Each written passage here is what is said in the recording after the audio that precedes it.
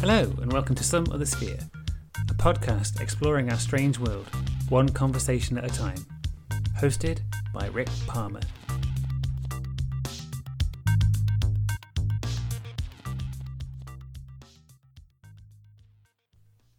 My guest for this episode is author and UFO researcher Mike Cleland. In his 2015 book, The Messengers, he explored the unusual connections between the alien abduction experience, synchronicities, and encounters with owls. Mike's own experience with such events was the foundation of that research, which has continued with 2 further books, and is covered extensively at his Hidden Experiences website. He also hosts his own podcast, The Unseen. It was great to talk to him about his work, which is some of the most interesting happening in ufology right now, extending that field of study out into areas rarely explored before. Without any further ado, here is the episode. Enjoy! Mike, welcome to the podcast. Thank you so much. I'm honored. Not at all. To begin with, just tell us a little bit about your background and what prompted your interest in the area of ufology that you cover. Well, the area that I cover in ufology is probably the tiniest little fractal way off in the corner of the the giant pool of data, and I'm studying owls. So that came about because of personal experiences. If we turn the clock back about, must be, what is it now? It's 2029. So 2006, which is 14 years ago, I went camping for a couple nights with a complete stranger. And I lived in a town at the time where it was a camping culture. It was right near Yellowstone National Park. And the town and all the locals, so going camping was completely normal to do. Then people so I met this young woman and I just said, hey, let's go camping for one night. Now this is like a first date or something like that. And we went camping, and at sunset, and it was while we were talking about, like, I found out later, I had to go back and contact her, like, what were we talking about right at that moment? She was talking about God. She was talking about her most heartfelt definition of what God means to her. And at that moment, these owls started flying above us. There were 3 owls, and they flew around for probably 2 hours. And as the sun went down, it got totally dark, and they were still flying above us. And we laid our sleeping bags down under the stars. This is in the Rocky Mountains in just high elevation, so glorious clear skies. And these owls would swoop down above our faces and blot out the sun for just 1 second, and it was magical. And the next morning, we were like, wow, that was really cool. And a few days later, it was 4 days later, I said, let's go camping one more time. And we went out again. And this time it was colder. So as the sun was setting, it was cold and felt a little chilly. The other time it was a beautiful autumn weather. And I said, just to warm up, let's walk up to that hilltop over there. So we walked up to this hilltop, and we watched the sun go down. And as the sun set, 3 owls surrounded us. And before, 4 days earlier, they would be off in the distance, and they would swoop in kind of low and pass by us, and they'd be off in trees in the distance. Not this time. They landed on the branches right next to us. They swooped down close enough to touch, and for a long time, one of them landed like at our feet and stood there and looked up at us. And to have it happen once was, really cool, but to have it happen twice, like, scared me and unnerved me. And both times,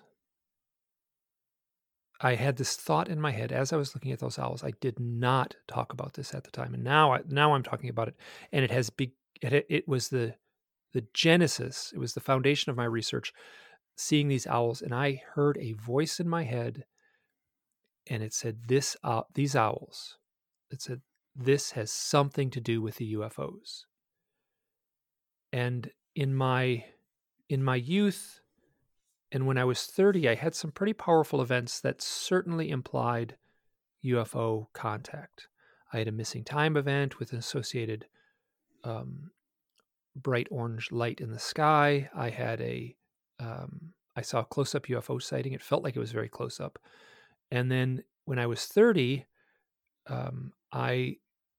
which would have been the winter of 1993, January or February of 1993, I woke up in the middle of the night and there was a bright light shining in the window. And I sat up on my elbow and my window was right up close to my bed. And I looked outside and there were 3 skinny gray aliens backlit by this bright light. Excuse me, there were 5 skinny gray aliens backlit by this bright light. And they were walking towards the house. And this should have been terrifying. And I had this total calm sensation. And I heard a voice in my head said, "Now is the time to put your head on the pillow and shut down." And that's exactly what I did. And the next morning, I never even bothered to get up and see if there were footprints in the snow. So that was a long answer, but I have been since those owls and those evenings in the mountains, it felt like my life has changed track, and I've kind of thrown myself into this research, and part of it has been cathartic for myself, and I'm doing it for very selfish reasons to try to make sense of these very strange experiences. So prior to that experience with those owls, what was your viewpoint on ufology and what might be happening with the UFO experience? Oh, so as a little kid, I was 12 years old and saw a close-up UFO, so I was totally on board. Like I completely recognized, oh yeah, this is, like I would read a UFO report. And so growing up in the 70s, there were wonderful television shows. There was a television show called In Search Of. So it was out there in the culture. It was a little bit sensationalized, but I totally believed in it. Oh yeah. And I guess at the time I thought, I would just, I considered them nuts and bolts craft coming from another planet. In recent, since throwing myself into this research, I've taken a few steps back from that. I don't want to be so rigidly locked into that because there's aspects of it that are much more mystical than what we would think of or what we would assume if it was just scientists on board a metal spaceship coming from another galaxy here to, collect data and study us. I think something much more subtle and elusive is going on than that simplistic explanation. That took me a while to come to those terms, but so growing up, I mean, I was completely on board, but I never really focused on it. But I will say, in the years leading up to that owl sighting, I had been reading a lot of UFO books in a few years just prior to that. So, basically, I had turned the heat on under the kettle. And at some point by reading those books, and it felt like seeing those owls, all of a sudden the kettle was whistling. Right, okay. So what happened next? What was the next thing that you did after that experience to try and investigate this connection in more detail? I started looking into my own experiences. I started to try to make sense of my own experiences. And in doing so, I reached out to a lot of people. I contacted UFO researchers and specifically abduction researchers.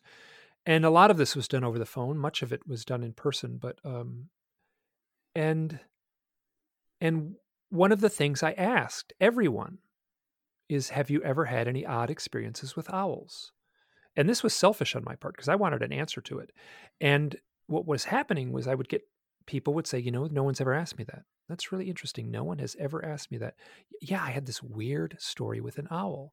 And what I did is I started writing those down. I started archiving them. And I started a blog. The blog initially wasn't started because of owls or wasn't started to study owls. It was just I was having a lot of synchronicities. And I kind of just started the blog and figured I'd put my synchronicities on there. And they're kind of nice little blog posts. They're short and have a nice punchline. But little by little, I started talking about the owl stuff on there. And then I openly asked if anyone has any odd owl experiences. I want to hear them. And in the years, I started writing essays and articles. And what happened even a decade ago, if you Googled UFOs and owls, I was the first person to come up. And if So if anyone in the world uh, had an experience with a UFO and an owl, they were going to find me. And I started, the collecting these stories turned into sort of felt like a mission. It felt like a purpose in a way, and it has been remarkably rewarding. And I'm studying this small side area of this much grander subject, but it has allowed me this insight that is, as I said before, far more mystical than I ever would have thought, given the given the if you tried to study the big overview of ufology, you would, I think you'd just be swallowed up. There's too much information out there. You'd be, the waters are simply just too deep but I just feel so fortunate that I had this little sub chapter within a giant book to dig into, to dive into. What is it that you think connects owls to ufology with these experiences, rather than something else within Forteana, like cryptozoology or something occult connected to folklore, for example? I struggled with this question, exactly this question, the why of it. Like, I don't have a good answer. What I can say, the best answer I have come up with, and the best answer that I is sort of my go-to answer, is that the owl is an archetype, right? The owls are imbued just with a deeper meaning. And I think everyone recognizes this and understands this. Like, I get a lot of people who just, say, oh, I'm working on owls, and they say, oh my gosh, what happened to me? I saw an owl. It was right on a fence nearby, and I sat and looked at it. And you can hear in their voice, they are in awe of seeing this bird. And you don't hear that about people seeing bunny rabbits or deer. I mean, an owl has a mystique that is much, much different than most animals. So the term archetype is a tough one, right? Because it's, any philosophy student would spend late nights in the dormitory trying to come up with a good working definition of what an archetype is. But for me, an archetype would be like, collectively, all of us, all humanity, has a way to tap into these hidden meanings that are within certain things. For instance, if you go to see a movie, if you go to see Star Wars, Luke Skywalker, on the surface level, it's a guy, fighting with his lightsaber and flying his spaceship around. But on a deeper level that we must understand subconsciously, I feel we all understand it, you are seeing the hero's journey. You're seeing the study of a hero. And the owl is imbued with that same power. And the owl, in my opinion, is a totem animal for these powerful events. How it works or why it works, I have no idea. But I'm proceeding forward as if I'm analyzing a dream rather than analyzing reality. Because if I had to analyze reality, like, how did this owl show up on the fence post? Here, I'll give you a quick example. This is a very normal story. Guy goes out camping. He's in the desert. He's with a friend. They look up and they see this owl. It's on top of a cactus looking down at them. This is in the desert southwest of Arizona. And both of them are a little unnerved, like it's unsettling. The owl flies off, and moments later, a triangle-shaped craft zooms above them and follows the contour of the rocky landscape. And I sat with this fellow, and he struggled to try to articulate how strange it was, the motion of this craft. And so this, on the surface level, this is a story I get over and over and over again. Owls showing up right before the sighting of a UFO. It defies any logic. So all I can do is take a few steps back and analyze these events like a dream. So the connection for me is the same logic I would use to study any paranormal event, not necessarily just UFOs, because I think they blur together. So this is the same way I would study a powerful synchronicity, or I would study someone's experience in deep meditation, which owls also show up at those points too. And studying death, which is another form of like, powerful, mystical, transformational event. And owls show up around death too. And I've got a lot of stories related to that. Do you find that your research, does it still connect to nuts and bolts ufology? Are there connections to, I mean, you were just talking about that case where that man saw a craft not long after seeing it now, but sort of the classic elements like greys and the things that happen in that area of the field? Or do you feel like your research is more in line with the non-extraterrestrial hypothesis, more along the lines of, say, the work of Jacques Vallée, who draws comparisons with the abduction experience and encounters with the Fae? I'm drawn to that, and I kind of, that's my go-to kind of thought process. But at the same time, there's burn marks in the yard, right? People wake up with scratches on them. And there's very pragmatic, literal things that are taking place. They show up in pictures, multiple sightings, multiple witnesses all see the same thing. So there's a physical side to it, and there's a metaphysical side to it. And to ignore one in favor of the other would be a mistake. So I do my best to walk that tightrope. It seems like our society is much more rooted in the literal, and we, I guess on the more Fordian side of it, are open and content in treating these things as mystical. So they are both. That's the problem. They are both. People have a mystical experience and wake up with a big scratch on their body, for instance, or they have a dream-like experience of a contact event. And then the next morning, the neighbor will say, "Oh, I saw there was a UFO hovering above your house last night." So there's both. It's a tough thing to try to parse out, and I've kept myself sane in a way because these are challenging issues. I've kept myself sane by not clinging to one side or the other, just to be at peace with the mystery. I think that's a good way to be. And also, there's the potential that there's multiple explanations for this phenomena rather than just one. Yeah, there's a fellow, his name is Ray Hernandez, and he works in an organization called FREE, and it's a foundation for research into extraterrestrial experiences. And it's the late Dr. Edgar Mitchell was worked very, helped create this foundation. And he's a man who had these very strange UFO experiences and started this foundation.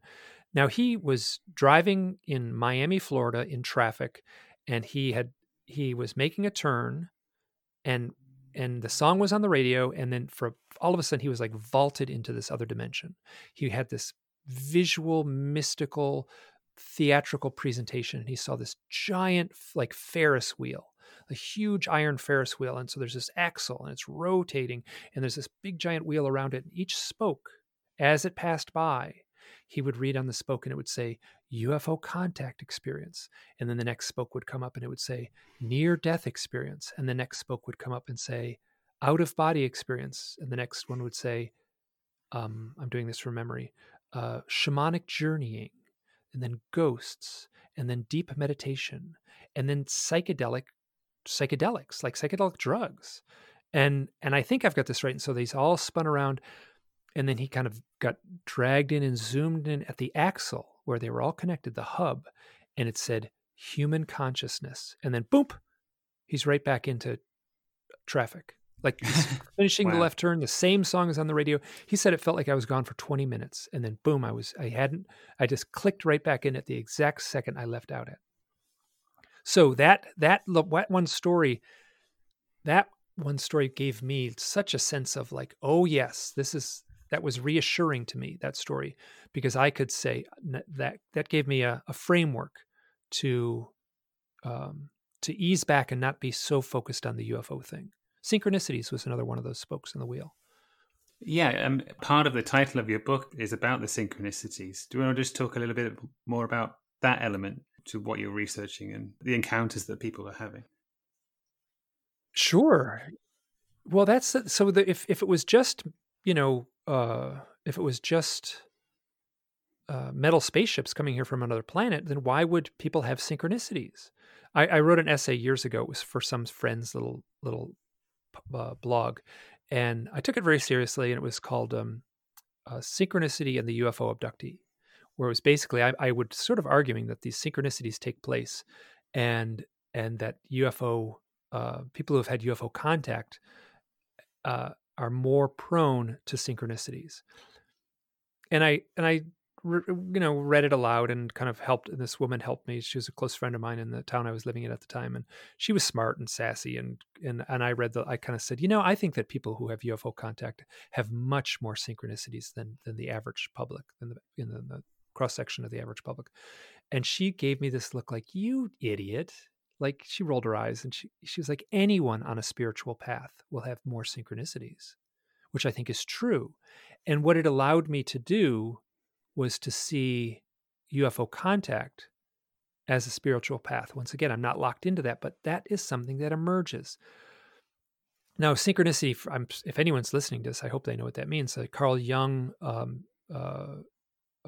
kind of coined the term, and he said a synchronicity is a longer kind of wordy term. I'm going to shrink it down a little bit. A coincidence that is meaningful to the observer. So, coincidences happen all the time, but if they have a meaning, have a deeper meaning to them, then they qualify as a synchronicity. And that's my sense, is that you ask people who have had these contact experiences, have you had a lot of synchronicities? And they roll their eyes like, oh, you can't even believe what's going on in my life. And that's been and it made it to the cover of the book on purpose, because that was sort of my way in to this research, was, partially the owls and partially the synchronicities. I've had synchronicities described as, if you notice synchronicities, that means that you're sort of the universe looking back at you as you look at it, a kind of thing. You're in that place at the exact right time. Yeah, you're in the flow. Yeah, that's so it's much easier to if you're in a boat going down the river, it's much easier to just sit in the boat and glide down the river, just using the current rather than trying to, paddle upstream. So yeah, that's my sense too, that you're in the flow. And I actually get worried if I don't get synchronicities. I'm like, uh-oh, something's wrong. Like when I'm in a good mood and things are flowing and I dedicate myself to the work, the synchronicities just sparkle around me. But when I'm kind of stuck in a rut or so, it seems they come to a screeching halt. So I recognize that. And yeah, so the synchronicity plays a huge part in the book. How do those synchronicities manifest in regards to owl encounters? Oh, I should have a few right off the top of my head here in the book. I've got the book right next to me here, and the whole thing is about owls and synchronicities. Let me think of one. So when owls' arrival could certainly be seen as a synchronicity, but I see it as something much more powerful than that. Here's an example. So a guy gets a hold of me, and he says, "I've got a story to tell you." And he watched. He was a nuts and bolts UFO kind of enthusiast. Like, he found the subject very interesting. He's an adult. I must be in his 50s, and his name is John. And he was kind of drawn to the subject, but always in the nuts and bolts thing. Now, he was looking around on YouTube and watching videos, and he saw one of my talks, and the talk was titled "Owls, Synchronicity, and the UFO Abductee." And he said, "Oh, this is ridiculous. This is like I'm not into this kind of new agey foo-foo stuff." And so, but it kept on showing up. He said, "I'll watch it." And he watched it, and he said he got a lot out of it. He said, "Wow, that was really interesting." And then he finished watching it, and the phone rang, and it was a friend of his. It was a woman that he knew, and he hadn't talked to in a long time. And he said to her, they hadn't talked to a long time. She called exactly at the moment he finished watching the talk that I had given on YouTube. And he said, "Wow, I just watched this interesting talk on UFOs." And she said, "Oh, that's interesting because I saw a UFO. I never told you this. When I was a girl, I saw a UFO, and my parents were driving down the road. We turned this corner, and there was this giant hovering UFO right in the road. It was blocking our way. We couldn't drive. It was like on the road, and we both kind of, well, the whole family kind of was shocked. She said an interesting detail. She said it looked like the UFO was like a saucer-shaped craft. Like the surface of the saucer was like, when you make soap bubbles, they have that kind of psychedelic, shimmery, swirly pattern. Said it looked like that, and so." The next thing she knows, her and her family are at their destination. They were going to a horse show. So all of a sudden they were parked and at the horse show, in front of the stables and they didn't have any memory of getting from the event where they saw the craft to getting to the horse show. And then this fellow, John, said, "Have you had any odd experiences with owls?" She said, "That's funny you should ask. There used to be an owl that would come by my window and it would hang out and stare in my window. It hasn't happened for years, but it would come and stare in my window." And they talked and talked and talked, and they hung up. And after they hung up, about 5 minutes later, she calls back, and he heard the phone ring, and he saw that it was her on the call thing on his phone, and he knew what she was going to say. And she said, "Just after I hung up, I walked past the window, and the owl was there. It hasn't been there for years. The owl was right there staring in at me." So there's a story. So in the fellow, John, in our conversations, he basically said, like, this was a powerful, life-changing moment for me. Like, I changed. Like, I am very aware of this mystical aspect. He used the term spiritual awakening. He said it. He said, "I had a spiritual awakening because of that phone call from the woman when she said she saw the owl, his friend." So there's like powerful elements at play here. There's a person is changed. He's transformed. He's and so there. So that was a little bit of a long-winded story but that's a good example of the crossover between owls, synchronicities, and UFOs. It feels like in cases like this, dream logic usurps sort of our causal reality. It feels a lot like a dream experience, because in dreams you'll move from moment to moment, and it feels quite mythic as well. Like when you hear a story from myth, that it has those same elements to it. It's not always a linear narrative. Yes, you've summed it up beautifully. So there was a researcher. He was a Harvard psychiatrist, Dr. John Mack, and he used the term reified metaphor. And so reified means to make something real. So reified metaphor means that reality is acting as a metaphor. And that's something that he was seeing in his research. So here's a grounded man of science studying these issues.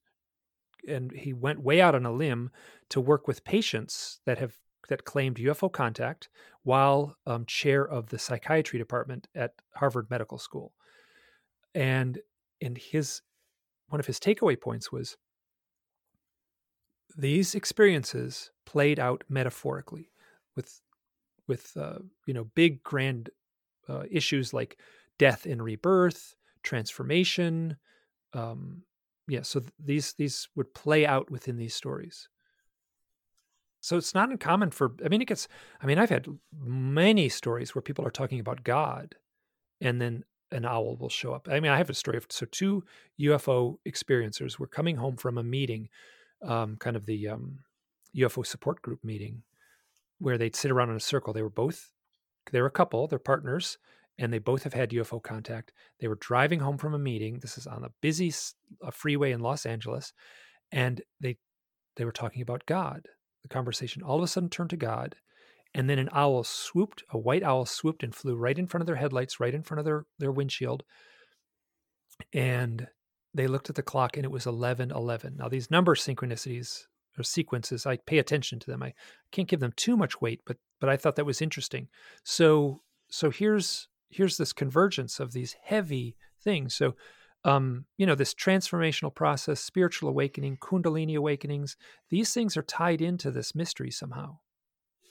So from the reports that you've received, do you feel like these are actual owls or something that's assuming the image of an owl. It's using the image of an owl in some way. Well, it's both, So the classic story of the screen memory, and I'm not sure how up to speed your listeners are to this kind of research, but people who have UFO contact. Here's a story that I've heard many times. Here, I'll give good examples. This fellow, I'm at a UFO support group where like you sit in a circle and you talk about your issues, and it's like an Alcoholics Anonymous meeting, except everyone's talking about like UFOs and such. This guy is sitting real quiet in the corner of the room, and the meeting's about an hour and a half long. And near the end, he cautiously, timidly raises his hand and says, "Anyone here had any experiences with owls?" And everyone, including me in the room, raises their hand. Pretty much everyone. And you could see him kind of like, oh, like he was really new to this, and he almost fell out of his chair. And he tells a story where he was driving down the road at night, and there was a great big owl, 4-foot tall owl on the side of the road.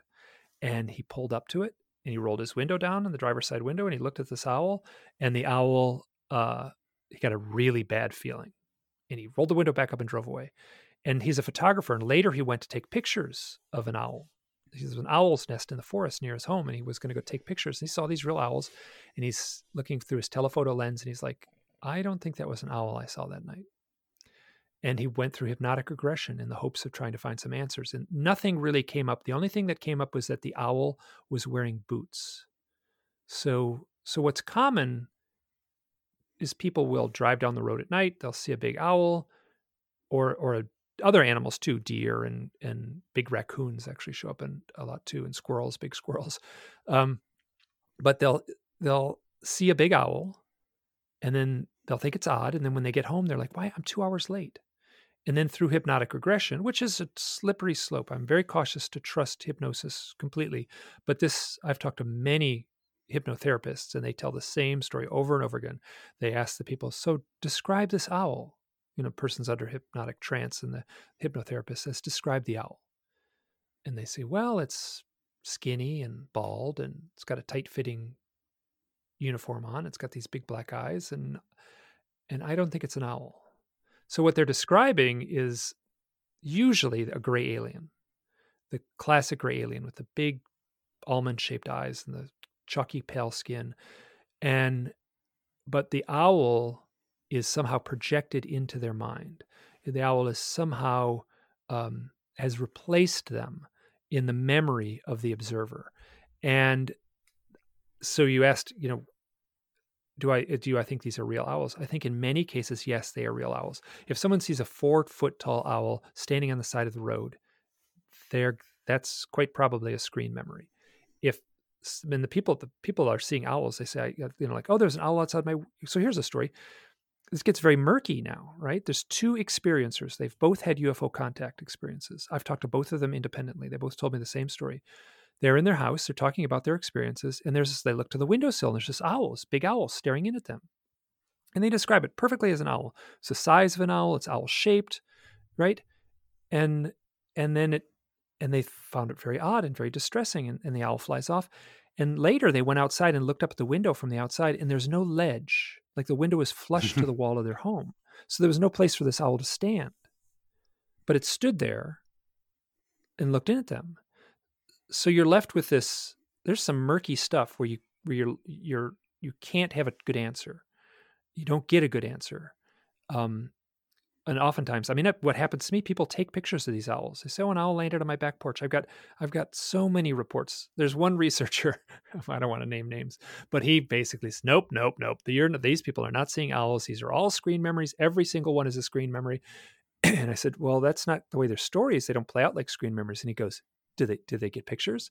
I'm like, I get pictures all the time. People send me pictures all the time. Like, here's this owl on my back porch. And I get pictures of like owls, like right standing on their back porch, or like they're like in their driveway and they're looking down at these owls. I get these all the time. So I had a good answer. I felt good that I could say, yeah, I get a lot of pictures like that.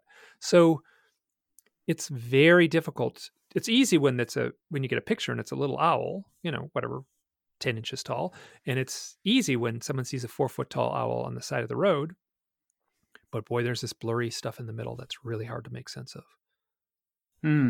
With the concept of screen memories, and the chap you were just talking about, it's a convenient way to end a conversation about what this is, isn't it? I mean, I'm interested in screen memories, but I don't know much about the application of that concept in areas outside of paranormal study. Is it a psychological concept that is generally agreed upon? Well, within UFO hypnotherapists, there certainly are. And then outside of that, there's certainly folks that would argue, like, don't get hypnotized. Boy, you're opening Pandora's box. This dangerous stuff. You're going to create false memories. And then at the same time, hypnotherapists from all over the world are getting the same data, right? So people are going under hypnotherapists keep this data to themselves. They don't share a lot of what these people talk about, like what the light bulbs or what the door handles look like in the UFOs. I'm making that up because I actually don't know. I know a few things that I'm not going to say, but so okay, I just lost my train of thought there. What was the question? I'm just curious about screen memories and if that concept is applied in other areas of psychology other than in paranormal cases. Oh yeah, absolutely. There's all kinds of things where like children who've been at the hands of sexual trauma, who've had sexual trauma growing up or something like that, will often have screen memories that are clouding the traumatic events. So they'll remember something totally different than what happened. And so yes, the term screen memory was coined by Freud. So yeah, so it's well known in the sciences of psychology and psychiatry.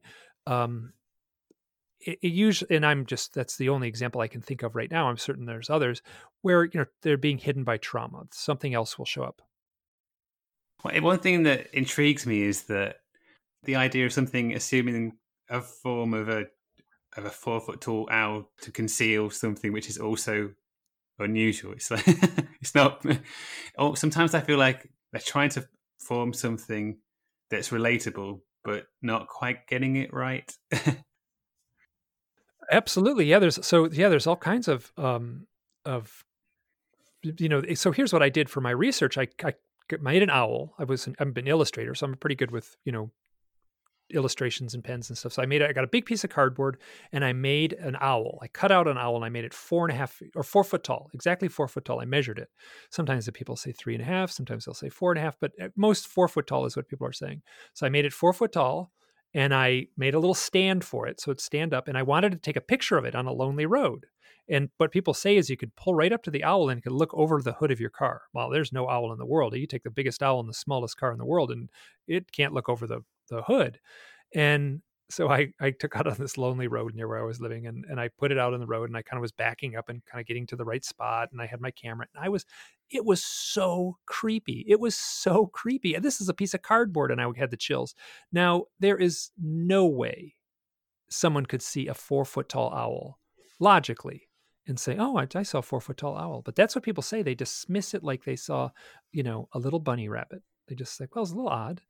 And so my sense is there's some form of mind control that's taking place that would co-opt the people to just dismiss this as nothing all that unusual.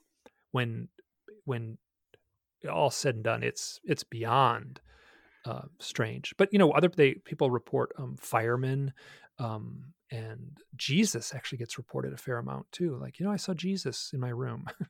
And so there's, that's another archetypal image right there too. So, and clowns show up a lot. And,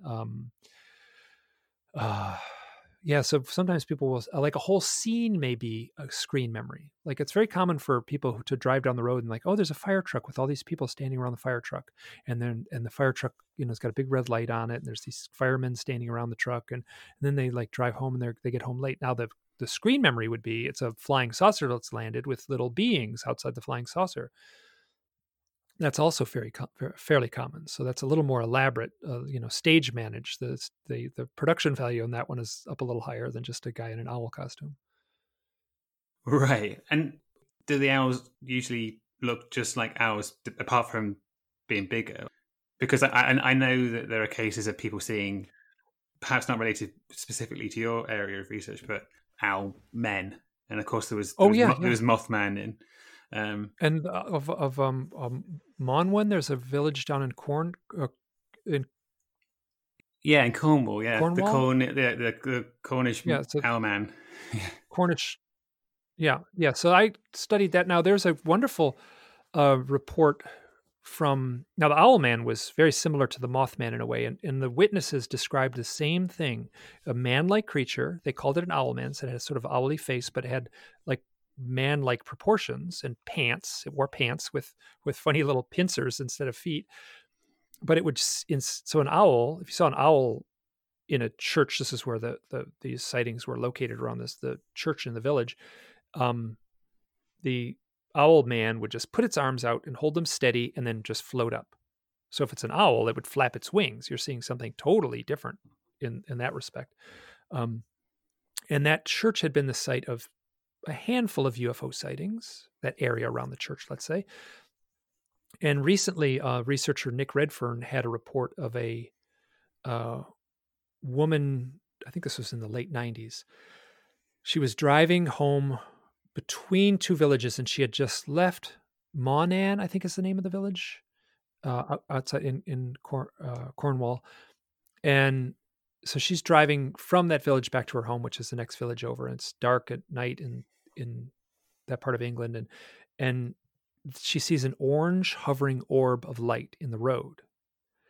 And the next thing she knows, she's kind of waking up at the steering wheel, and her car is parked just a little bit off the road, and 2 hours have passed, and she looks out in front of her on the road, and there is the owl man that was reported like 20 years earlier in the mid 70s. And it does the same thing. It puts its arms out. It has these kind of wings, sort of, and instead of flapping its wings, it just floats straight up. So here's a story with a UFO, an orb. A floating orb is unidentified flying object. That's valid. It's certainly not a structured craft.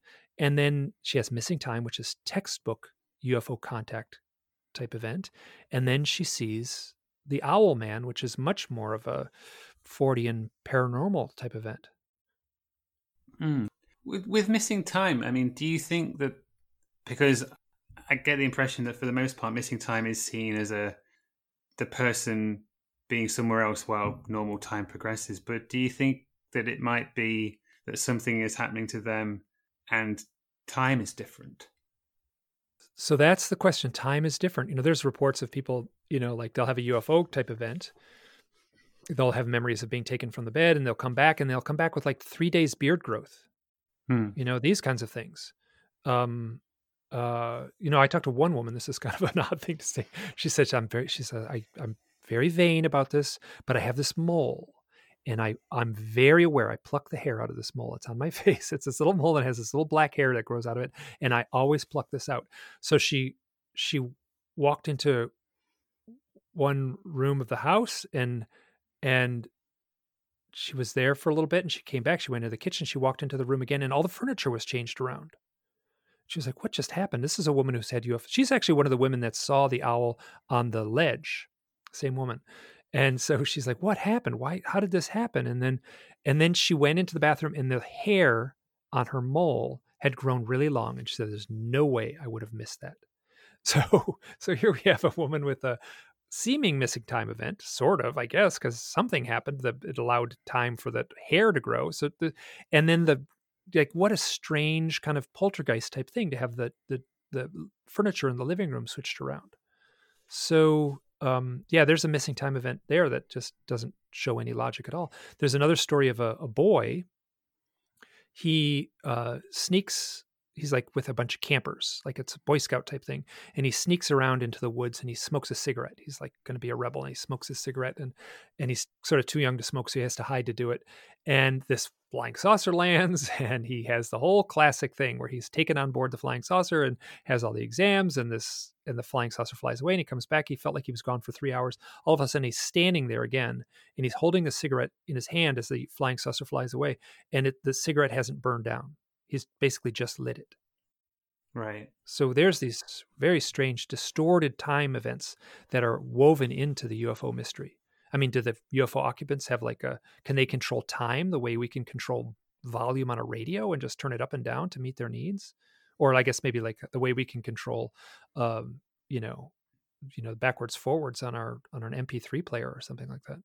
Yeah, it's really interesting. I kind of wonder if these beings, whatever they are, their perception of time is different for them, or time might not even exist the way we perceive it. I mean, everything that we do, time is such a fundamental part of it, isn't it? It's how we measure almost everything. And if you were a being that didn't have to do that, or didn't, just had a different concept of it, and you're trying to make contact with something, I can understand why it might seem strange. And that's straight out of the near death experience. People who have the near death Hmm. experience say like, I entered this realm. It was more real than this physical reality. Where I was when I died was more real than this, and it was timeless. People will be dead for 4 minutes, and then they'll come back and they'll tell hours or weeks or months, or they'll say they lived their whole life again. 50-year-old guy, dies on the operating table, comes back to life after 3 minutes, and he lived his entire 50 years from beginning to end in those 4 minutes. That's so there's this timeless realm that's reported in all kinds of paranormal events, not just UFOs, but near death experience is one where it's consistently reported. Hmm. Is there anything about owls themselves, just their nature, their biology, that lends themselves to being this image that is taken and used? Well, there's two things going on, right? So you're saying the image that's being taken and used by the UFO occupants. Like I'm going to go straight to the archetype of the owl. Now, the Hmm. owl can see into the darkness, right? The owl can fly through the woods in total darkness and not hit a tree branch.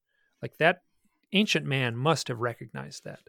And we live in an era with an electric light bulbs, and night must have meant something entirely different to our ancestors. Night is, the the time of demons and the time of this terrifying, and so day is has its own totem, which would be the eagle. So Zeus, male, has the eagle, and then Athena, female, has an owl.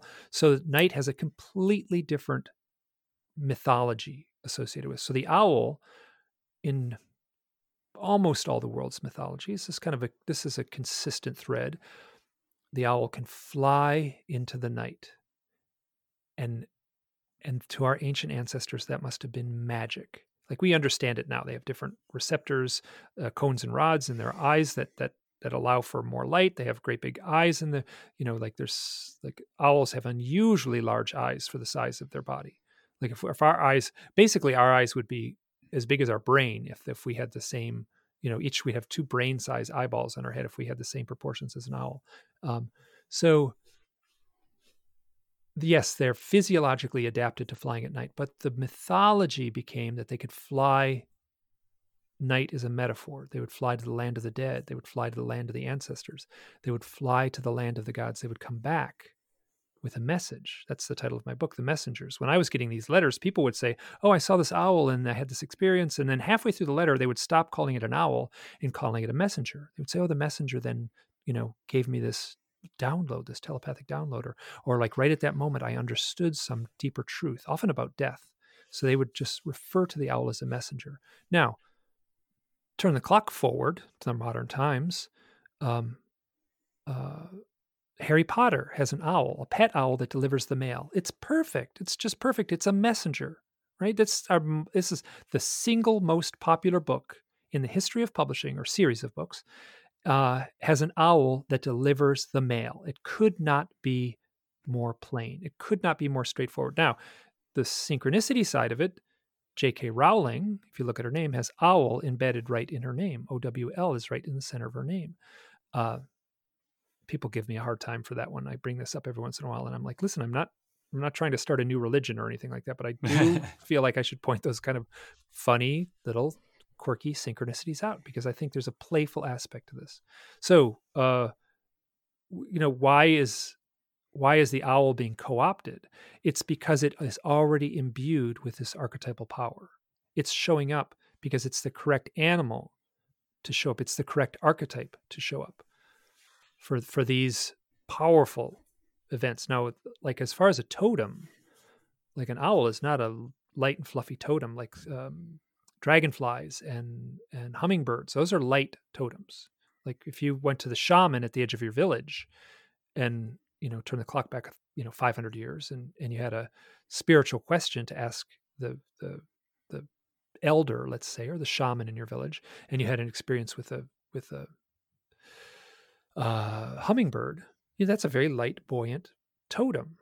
Like, oh, that's good news. That's something that's a happy totem. If you see an owl, the totem says, "Oh, this is serious." This usually, I'm generalizing greatly because traditions are different, but they would the lore is that the owl brings with it a heavy message, not a bad message, but a challenge.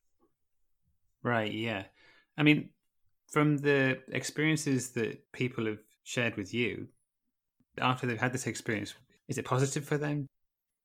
Is it something that afterwards they feel has changed their life in a positive way or a negative way?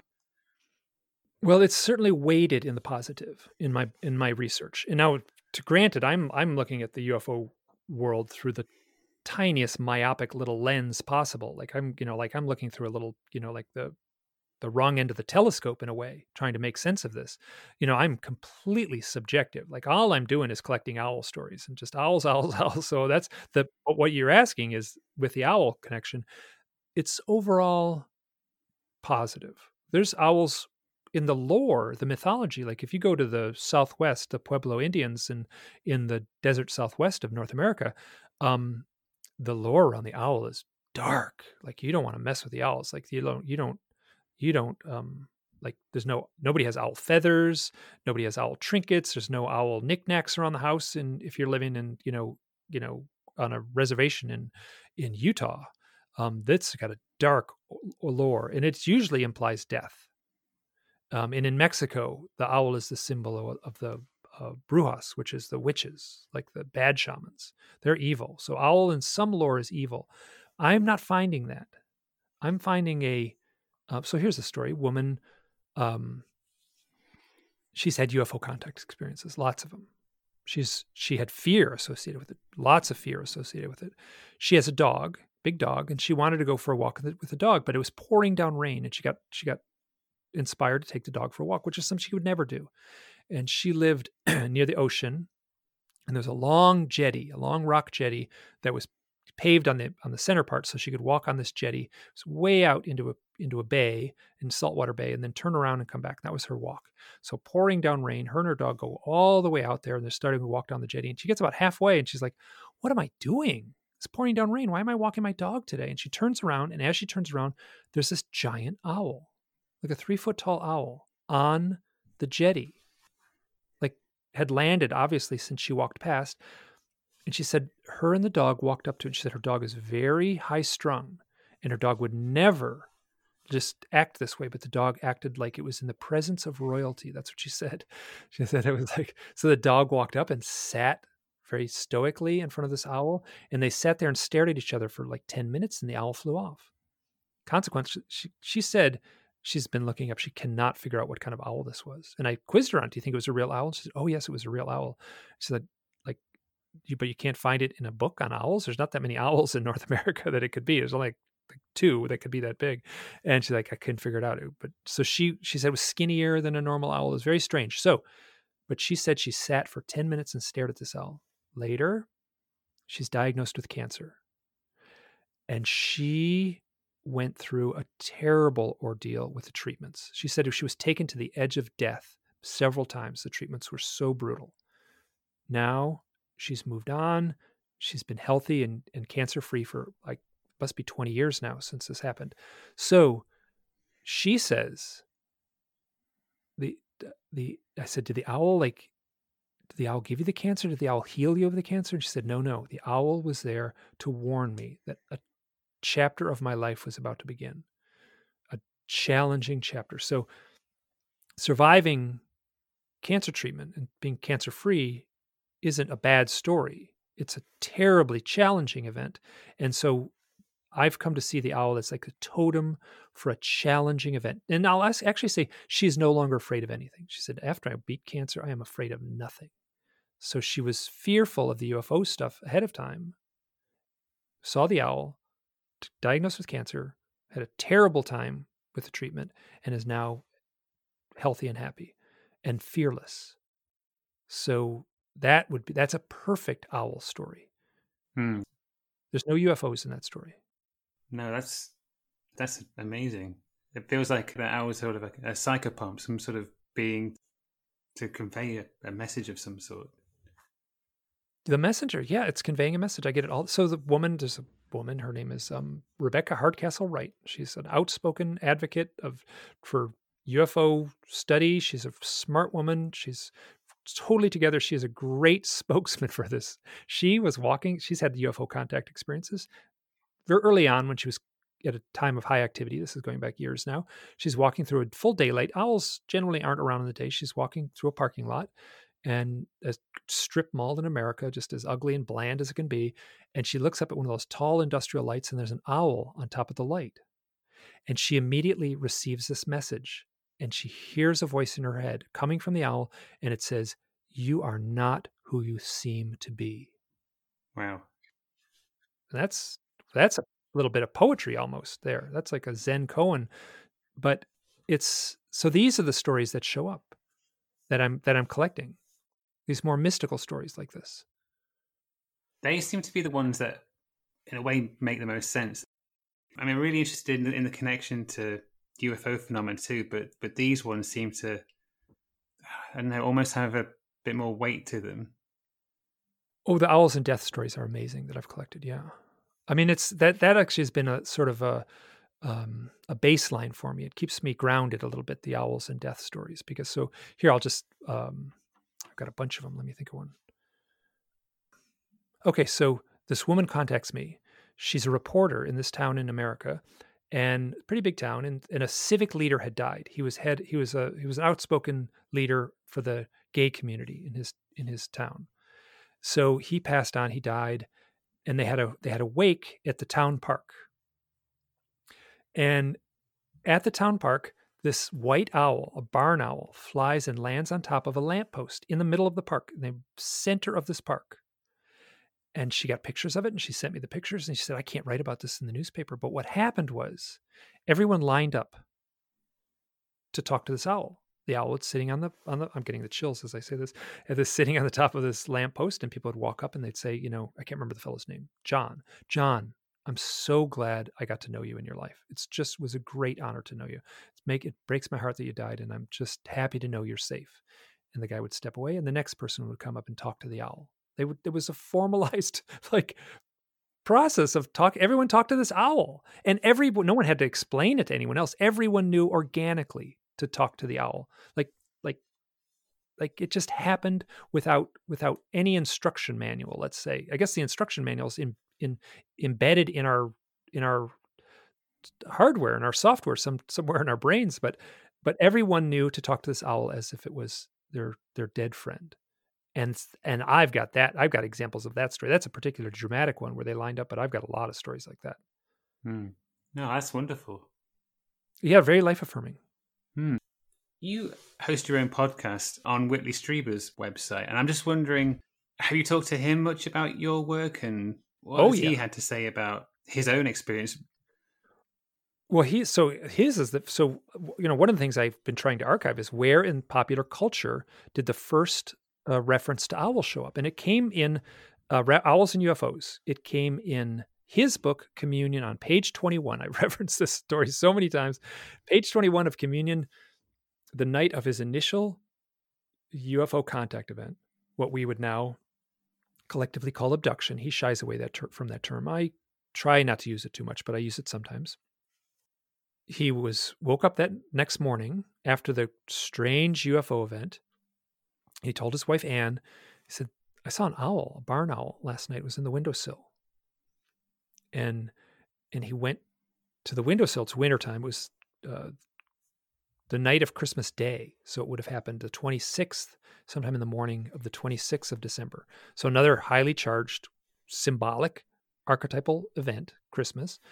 And so he wakes up and he looks out the window, and the owl should have been on the windowsill to look in like that. But there would have been fresh snow that had been a couple days old, and there were no footprints in the snow anywhere where the owl, if there had been an owl on that windowsill, there would have been footprints in the snow. There was nothing. And he said that the lack of footprints terrified him because he knew something else happened. So he Whitley Strieber has articulated and written about the owl thing much more beautifully than I have. If you collected all his owl writings up, it would probably fill 3 written pages. I've got 3 books on it. So, but his 3 written pages are much more poetic than my big fat books. So, and here, I might even read something if I can do this. Sure. Well, I don't think I can right away. It'll take me a second to find it. But in the book Slaughterhouse-Five by Kurt Vonnegut. I can see that on my bookshelf, just near me now. Oh, you can. So here's an example of the perfect collisions of owls and UFOs blurring together. Now, Whitley Strieber's book came out. He had the event in December of 1985. The book came out a little over a year later in 1987. So if you turn the clock back to 1969, Kurt Vonnegut published Slaughterhouse-Five, which is an amazing book. I read it when I was a teenager, and I'm going to read this segment from page 95. Now, the main character, Billy Pilgrim, is, once again, this is exactly the thing. He's lost in time. He's having these time slips. He's jumping around in time. So here's from page 95 of Slaughterhouse-Five. This is about Billy Pilgrim.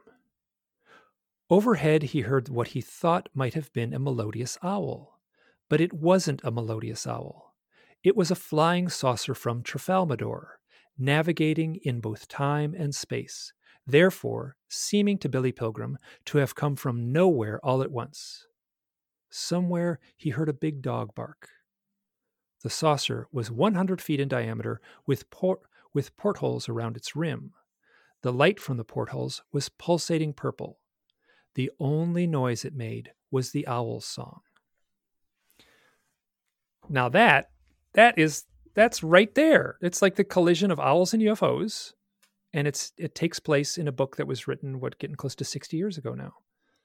And so that book is fiction. Whitley's book, if you take him at his word, is nonfiction. But I don't care at all. I don't make any distinction between the two. It's the archetypal power that I'm looking for in these stories. So here's a person who wrote a fiction account, and another thing that's I would argue this. Now you don't have to argue this. This Whitley Strieber's Communion and Kurt Vonnegut's Slaughterhouse-Five are both icons of 20th century books. They are in the top 100 of the century. And I think that's fair to say, as far as books that have had a profound impact on the culture. I mean, that piece from Slaughterhouse-Five, that's come to Kurt Vonnegut from the imagination. So did a lot of things. And the imagination informs reality, I think. Yeah, and I think that there's these ideas and these themes and these concepts that are yearning to be expressed. The artist, the writer, the creative type, goes into a sort of trance. I mean, I know what it means to draw and get lost in the drawing. I know what it means to write and get lost in the writing. It's a trance. You go into an altered state of reality in the creative process, and sometimes these gems get plucked out of the ether. Yeah, I agree. I think you put it perfectly when you said that things yearn to be created. Ideas want to manifest, don't they? In the physical world, they want to be made real in a way. That's the That's the reified metaphor. Reality as a metaphor. Yeah, exactly. Yeah, really interesting.